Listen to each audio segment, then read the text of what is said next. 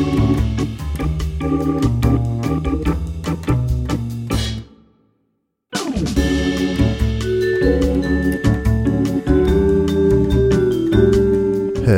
and welcome to Upstream with Jim and John, father and son conversations about discipleship and culture in the Pacific Northwest.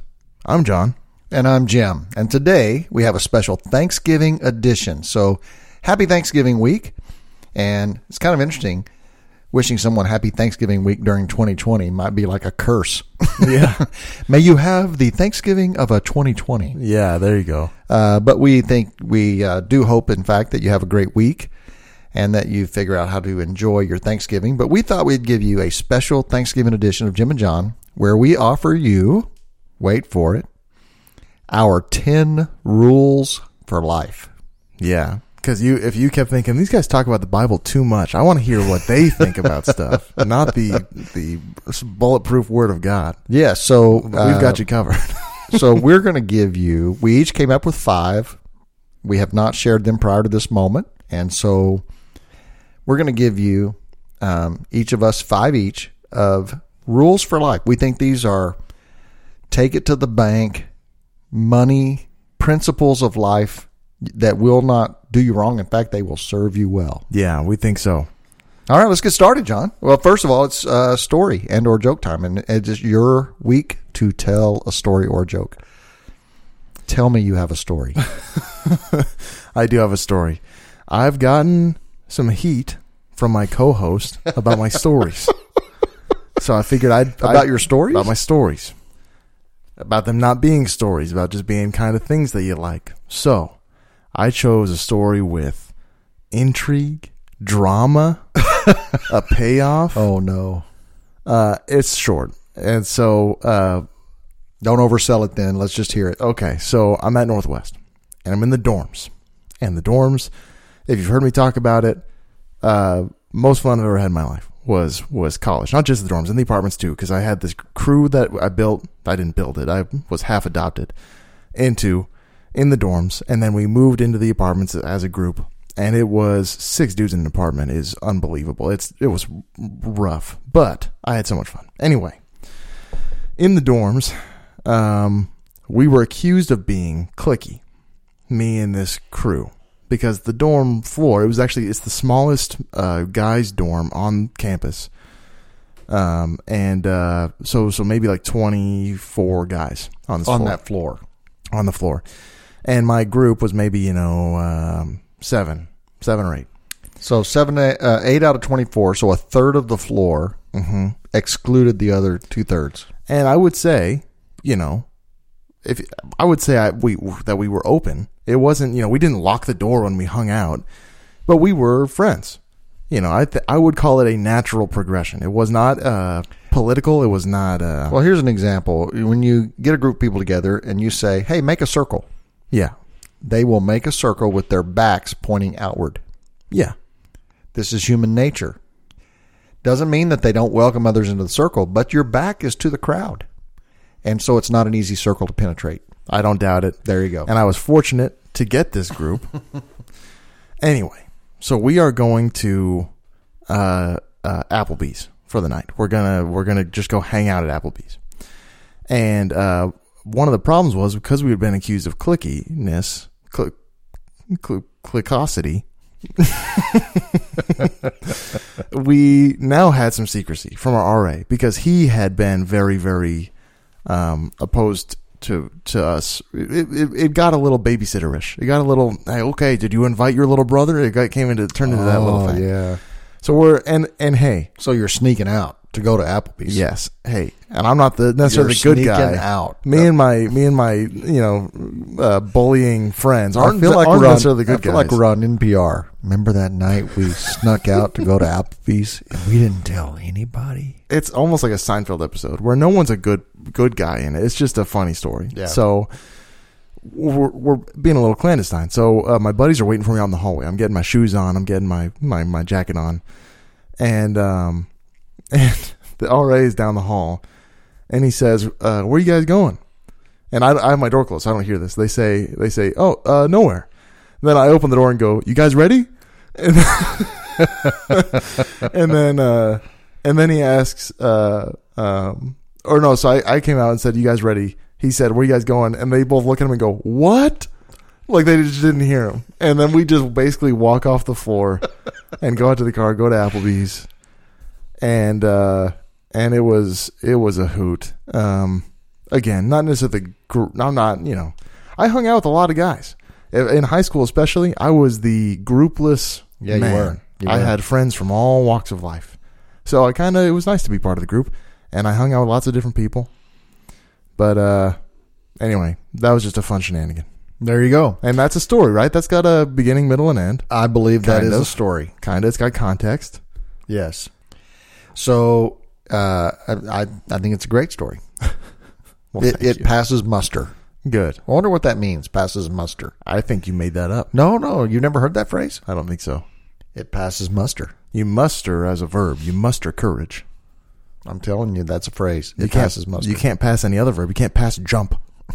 Yeah, it doesn't work. We're going to look that up later. Okay. And but now let's get in our list. John, you want to go first, number one? And did you prioritize your 5, or are they just in any random order? I only prioritize my last one because it is a summation. It is kind of like okay. It's a new. I have a hard time sometimes finding through lines. I feel kind of like chaotic. Like I've all these ideas. It's not really a through line. I think I found relatively recently a kind of through line. And so I put it at the end, but everything else is kind of interchangeable. That's a breakthrough moment. You had a breakthrough. A little bit. Are yours in priority order? Yes. Okay, so do you want to go first or last? Is your last one like a boom? No, it's not like that. Okay, you go. Really, first. the highest priority is just my first one. You go first then, because my highest priority is my last. So you go first, and I'll take the last one. Okay, here we go. Number 1 rule for life: live for an audience of one. This will be the wisest thing you do. I would say another way I word this that people don't necessarily like is that being a total slave of God is the wisest thing you could ever do. Amen. So live for an audience of one. You're going to be tempted to live for an audience of yourself. You're going to be tempted to live for an audience of others. These will always misguide you. If you can live simply by one ultimate question, what does God want me to do? Do that. That will serve you well. You will have more freedom. You will have fewer scars and wounds. You will go further, faster. You'll have more integrity. You'll have more respect. You're going to win if you live only for an audience of one. And the word you use enslaved, that's the unpopular word. That's the kind of, it's got baggage. But that is that is so descriptive because it is how you do that. So, whoever loses his life for my sake will find it. You can't, looking for your life, you can't keep your life and get, the hidden life in Christ and get the real. You can't give him part of you. You can't make him first in some arenas, but seventh in others. So that submission is it really is the key of it. I am a bondslave. Yeah. That's great. And, what's the word? Asterisk here. There's not a whole lot of, all of these are implicitly biblical or spiritual.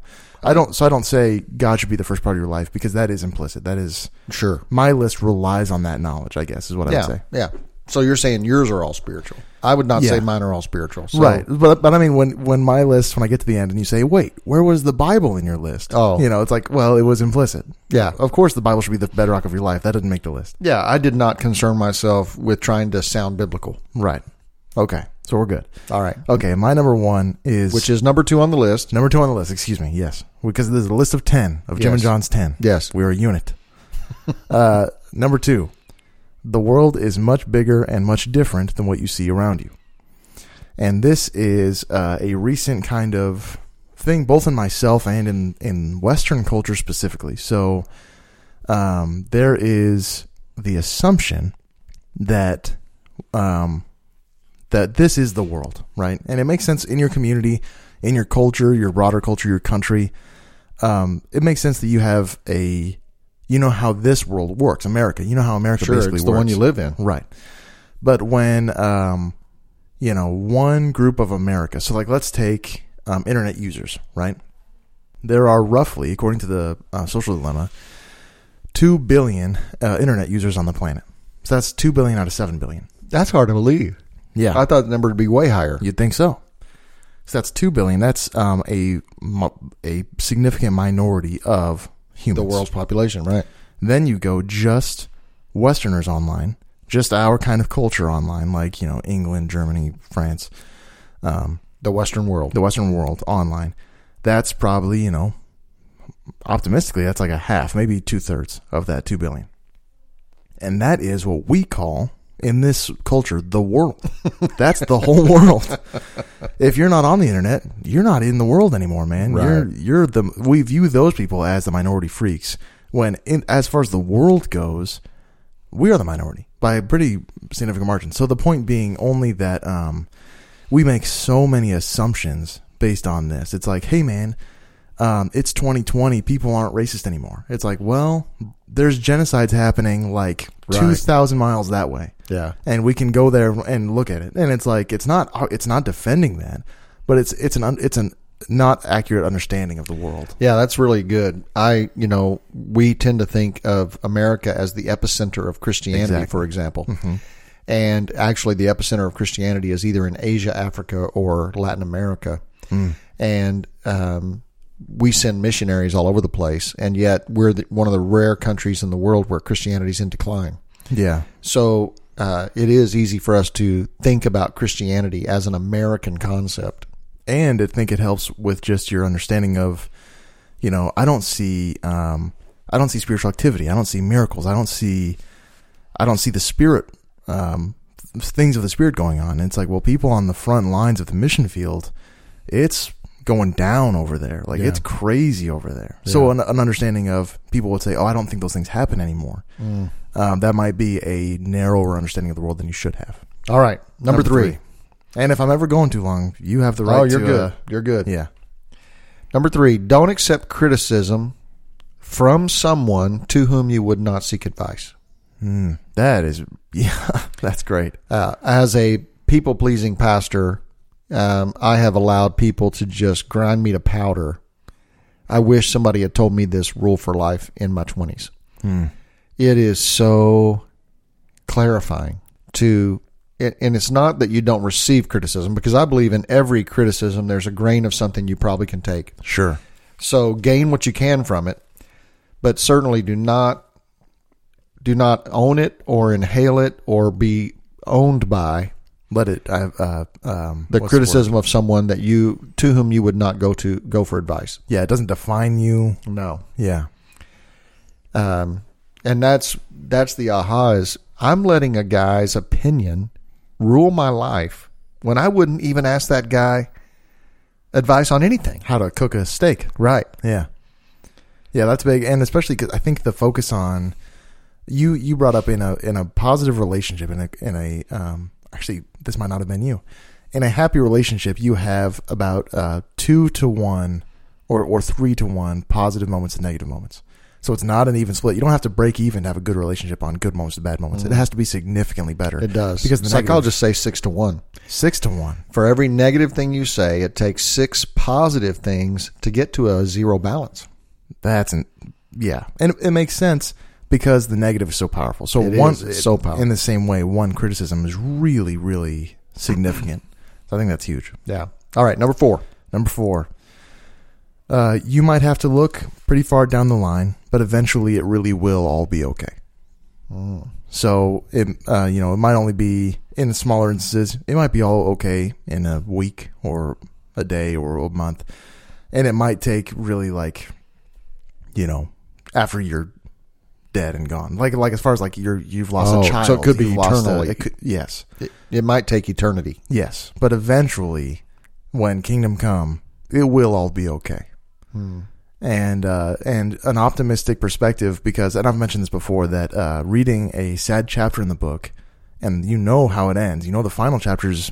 It ends well. It's a fairy tale. It's a happily ever after thing.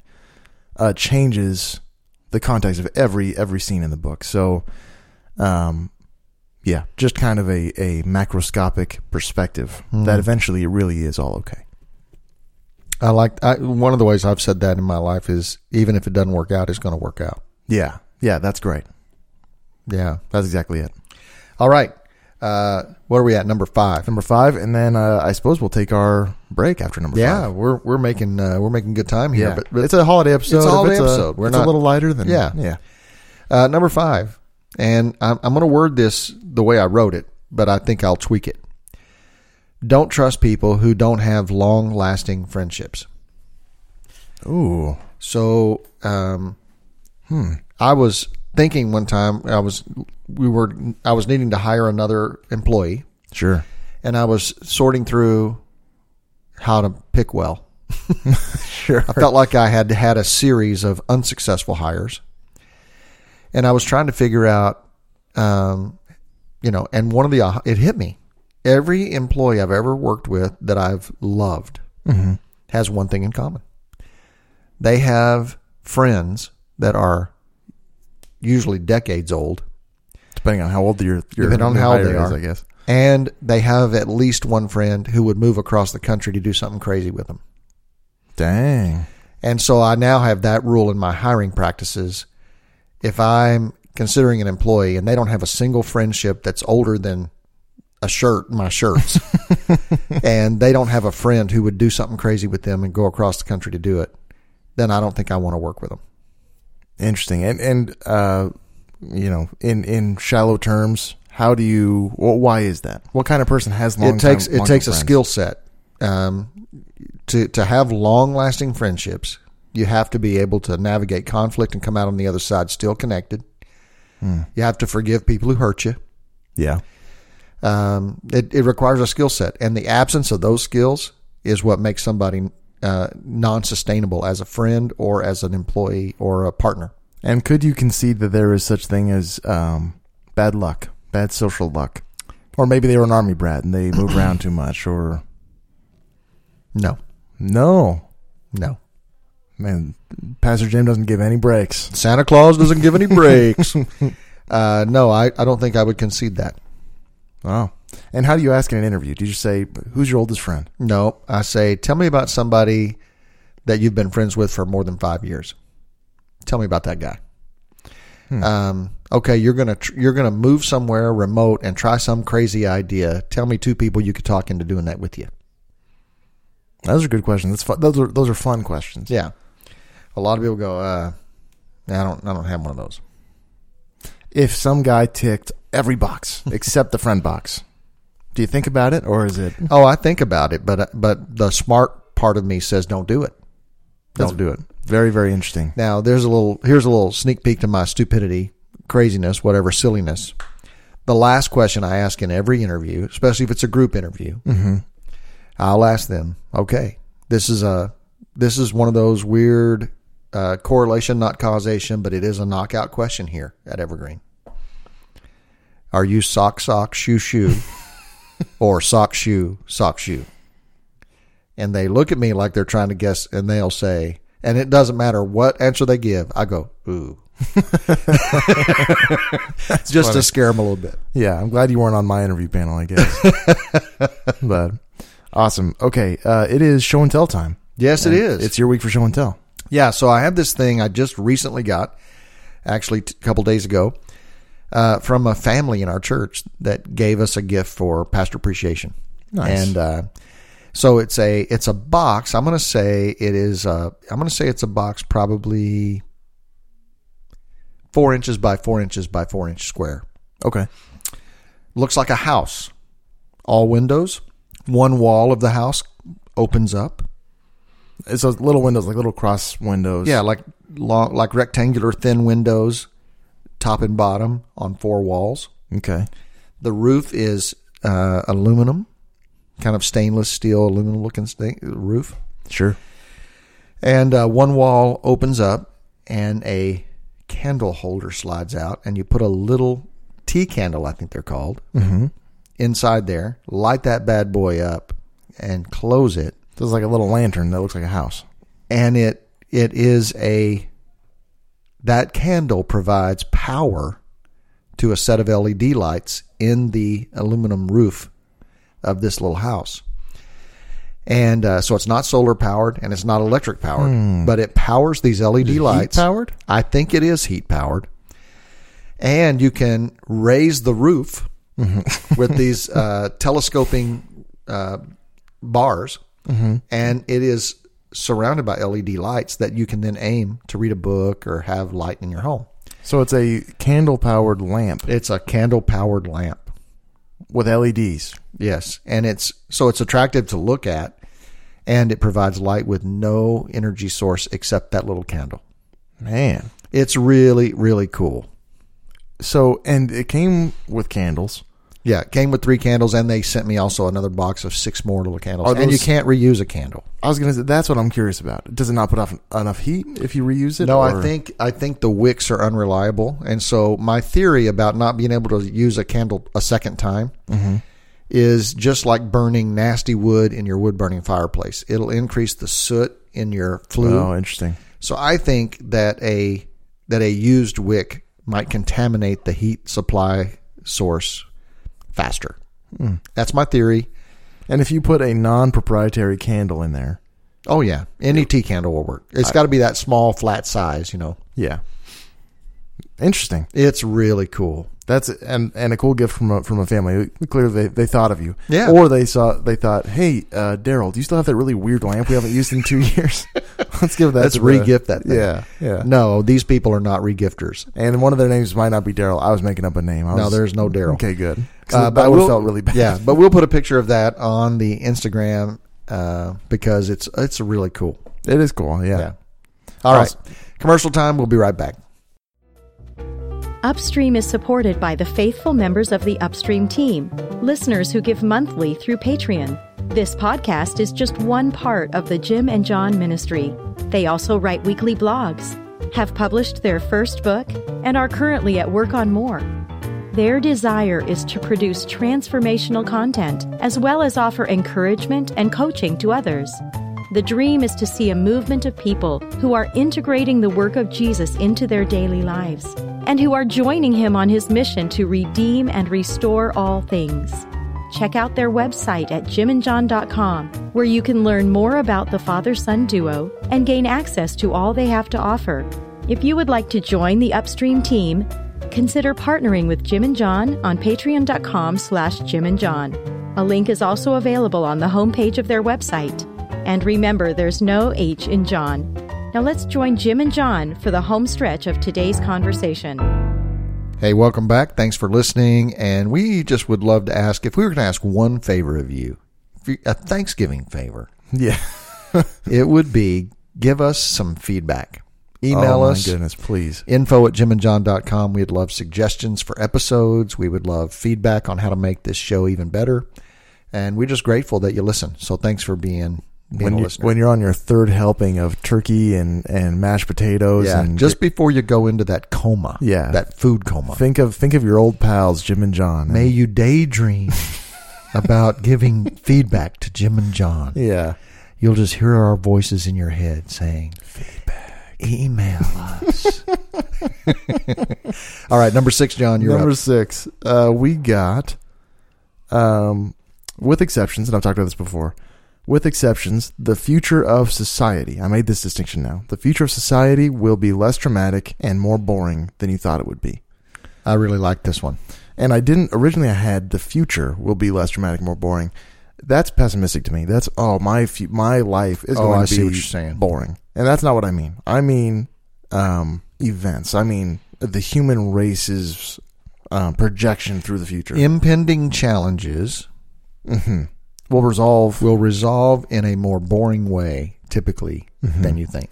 And it's more cautioning against hysteria, I guess. Yes. And with exception being that there are crazy things that happen. Yeah.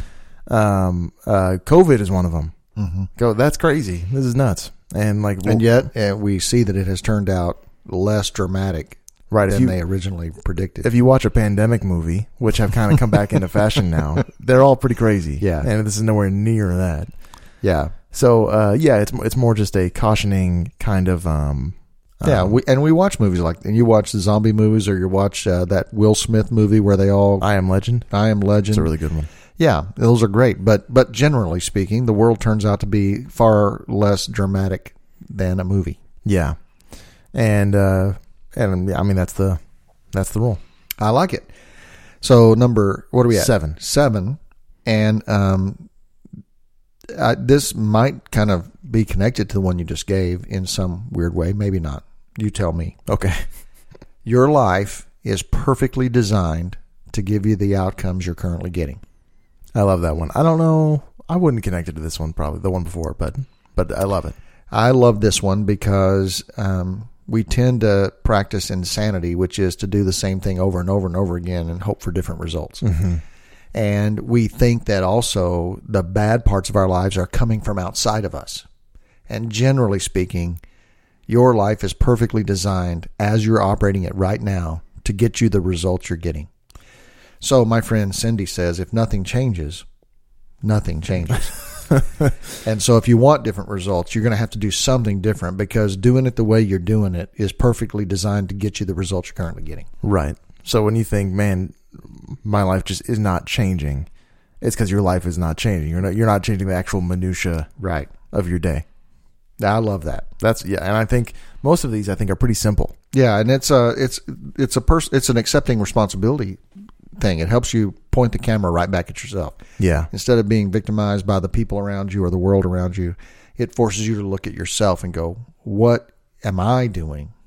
What are my processes, thinking processes, et cetera, that are putting me where I'm at? Yeah. No, I love that. I love the diagnostics. We've done a few episodes on kind of diagnostic tools like that.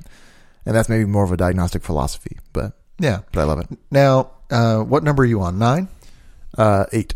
Did I go first? Yeah. And then I'll go last. Oh, okay, good. Because I was thinking, did I miss one here? Because I'm looking at my list. I got one left. No, because you had the big opening and I've got the big ending. All right, here we go.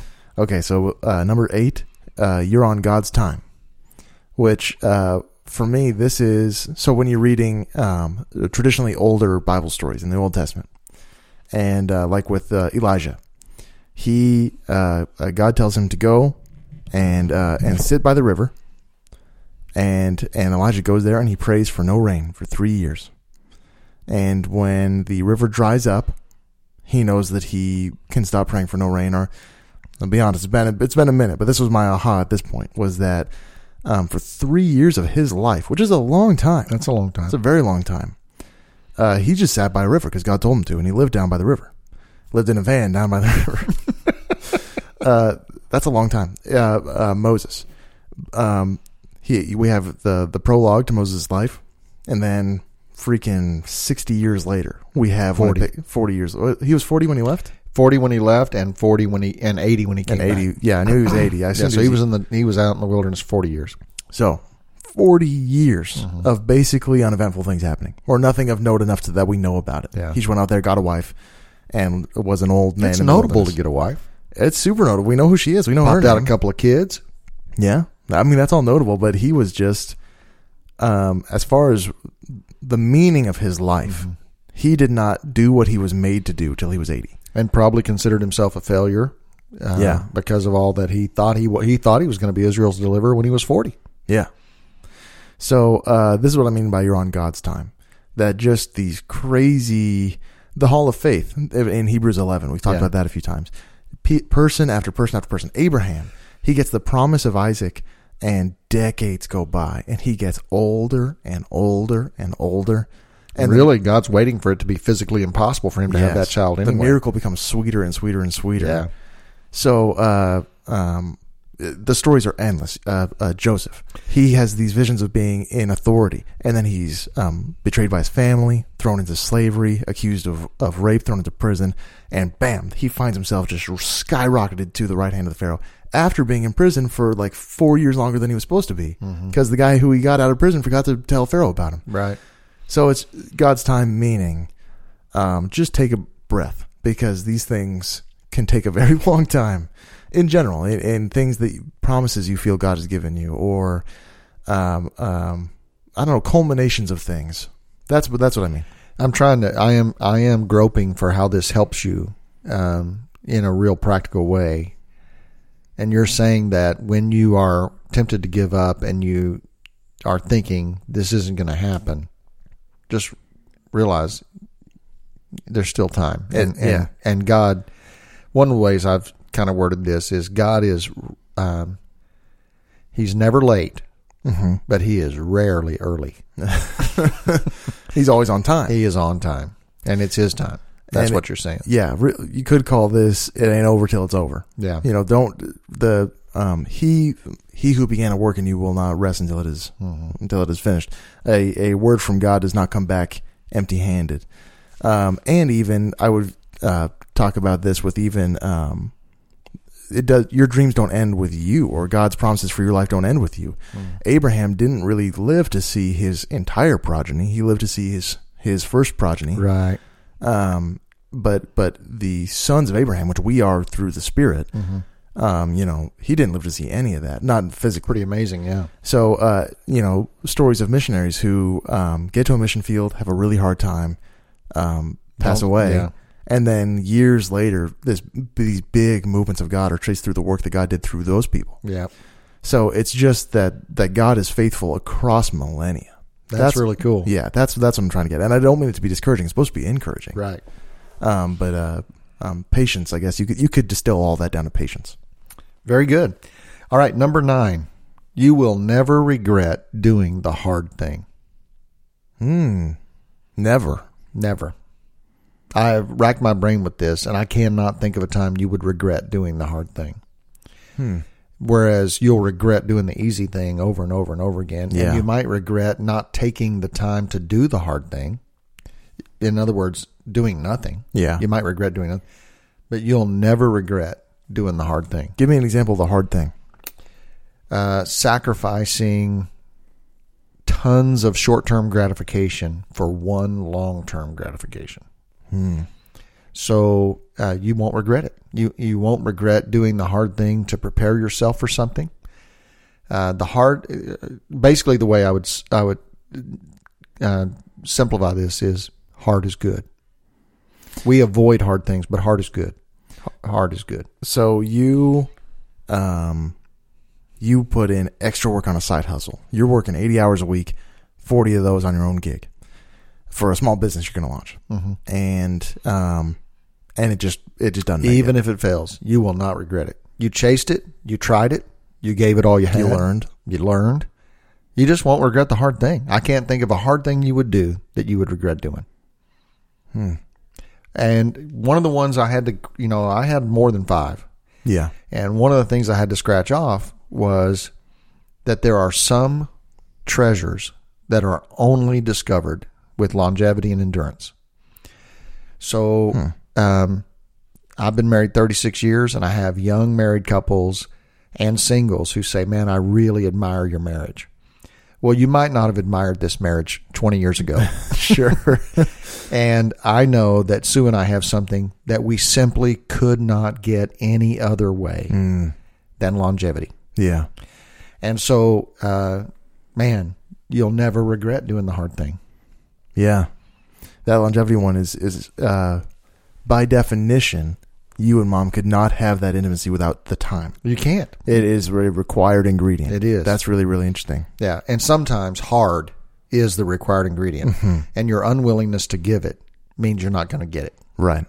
Yeah, I love that. Another way to word that is everybody who ever achieved anything has a give-up story. We love the success story, but we have to get to the backstory to see where they gave it up. Like something, they gave up somewhere to get that. And talking about, failed endeavors or failed hard work. Those people have fail stories coming out their ears of the times they failed. Yeah. Especially looking at writers who made it, very, very few wrote their masterpiece before the age of, 30 or 35. Yeah. And so they wrote a lot of probably really bad stuff. And you get prodigies. But even like, I don't know if you remember the fantasy series called Aragon. It's about this, it's not Lord of the Rings Aragorn. It's about a dragon rider. Fantasy story came out when I was in like grade school. I think I remember. Written by a guy in high school. Wow. He had been writing since he was in elementary school, then wrote this fantasy novel in high school and became a bestseller in high school. Wow. But if you read it, it's not that good. He's a high schooler. It's well done. Yeah. But if you're looking at pros, and because he kept writing his whole life, he's much better now. So it's that. I Right. guess. Right. All right. Number 10. Drum roll, please. Number 10. Life is bubblegum in reverse. This is I have no idea what you mean. this is what I mean. When you chew bubblegum, the flavor gets duller and duller and duller and duller until you're chewing on rubber and it's really nasty. And it's no worth it. Yeah. You got to throw another one in. Spit it out. Yeah. Life is the opposite of that. And this is when I was a kid, and a lot of people have this idea of youth. You know, there's the Billy Madison scene where he's shaking that kid's head and he says, "Stay here. Stay here as long as you can." Oh, tell him to stay a child. To stay in school, stay a kid. And that's commonly held. And when you're a kid, things are simpler and you're happier more of the time, unless you're not, which very, very sad. But here's the thing. So you delight in a game, a movie, candy, ice cream when you're a kid. Sports, friends, you are sorrowful about these same things.